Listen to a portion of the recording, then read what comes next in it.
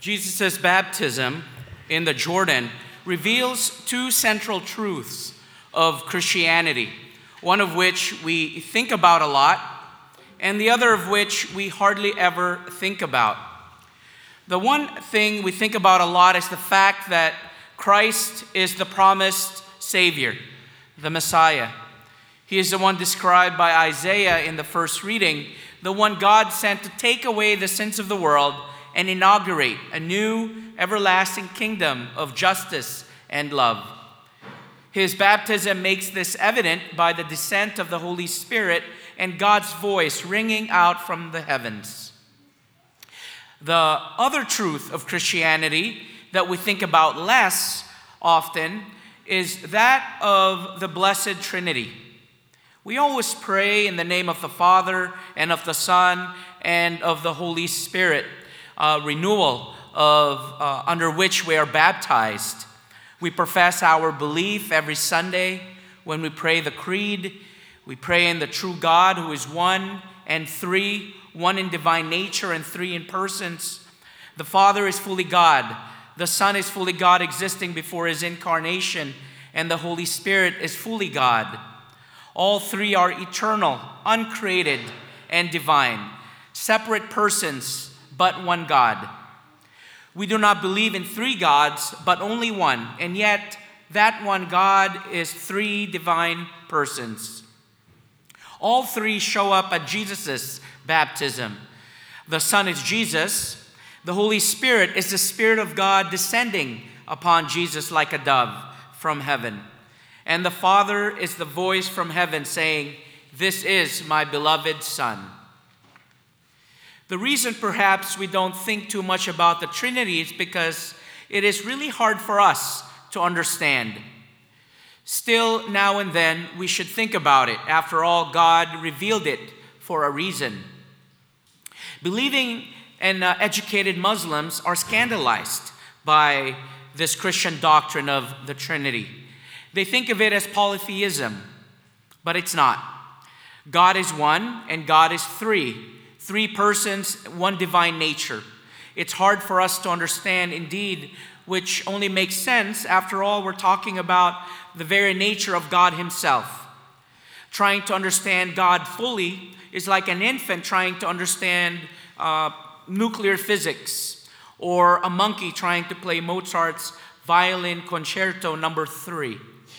In fact, the very existence of this Christian concept is an indication of its truth. No human mind could have invented such a concept. Only God could have revealed it. There's a popular story about St. Augustine, the great North African bishop from the 4th century. One day he was walking along the beach, contemplating this very mystery of the Trinity. He was frustrated because he could not understand it. As he walked, he passed by a little boy who had dug a hole in the sand. The boy had a little clay cup, and he was walking back and forth between the ocean and the hole in the sand. He would fill the cup up with water, then go back to the hole and pour the water in. After watching him do this about a dozen times, Augustine asked the boy, "Child, what are you doing?" To which the boy replied, "I'm putting the ocean into this hole in the sand." Laughing, Augustine says, "My child, it is a foolish task. The ocean will never fit inside that hole." And the boy replied, "Neither will the Blessed Trinity be contained by your small human mind." It was indeed a lesson in humility. If our idea of God did fit into our small human mind, that wouldn't be much of God, would it? Still, it's good for us to contemplate this great, wonderful mystery of the Trinity, to think about it profoundly and at length, to meditate on the mystery. First of all, because it is true. God revealed it so we can know him better. Towards the end of his life, St. Ignatius of Loyola, founder of the Jesuits, used to contemplate the Trinity every day. Just the thought of it would throw him into spiritual ecstasy. It was all the nourishment his soul needed. But we should also think about this great mystery of the Trinity because it has a direct impact on how we should live. It is only because human nature is created in the image of the Trinity that we can speak of human dignity. Human dignity comes from the fact that human nature is an image of divine nature.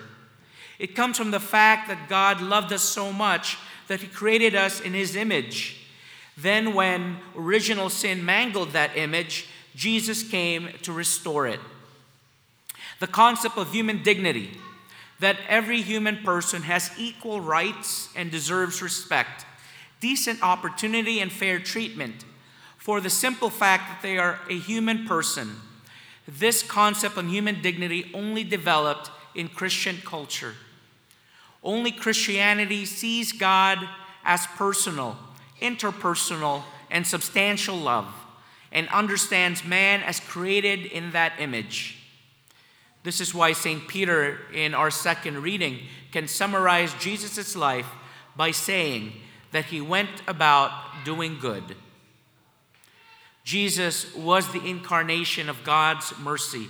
He came to restore and reveal human dignity, and he is still with us through his church, going about doing good, as Holy Communion will remind us so eloquently.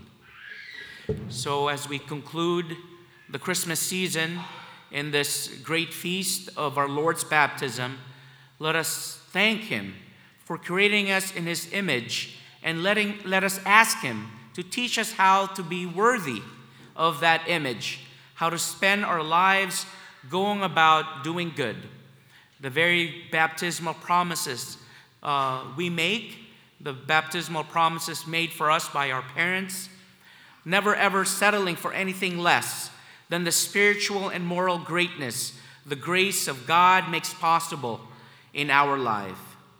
You will fail, we all do, but that's no reason to lower the bar of expectation.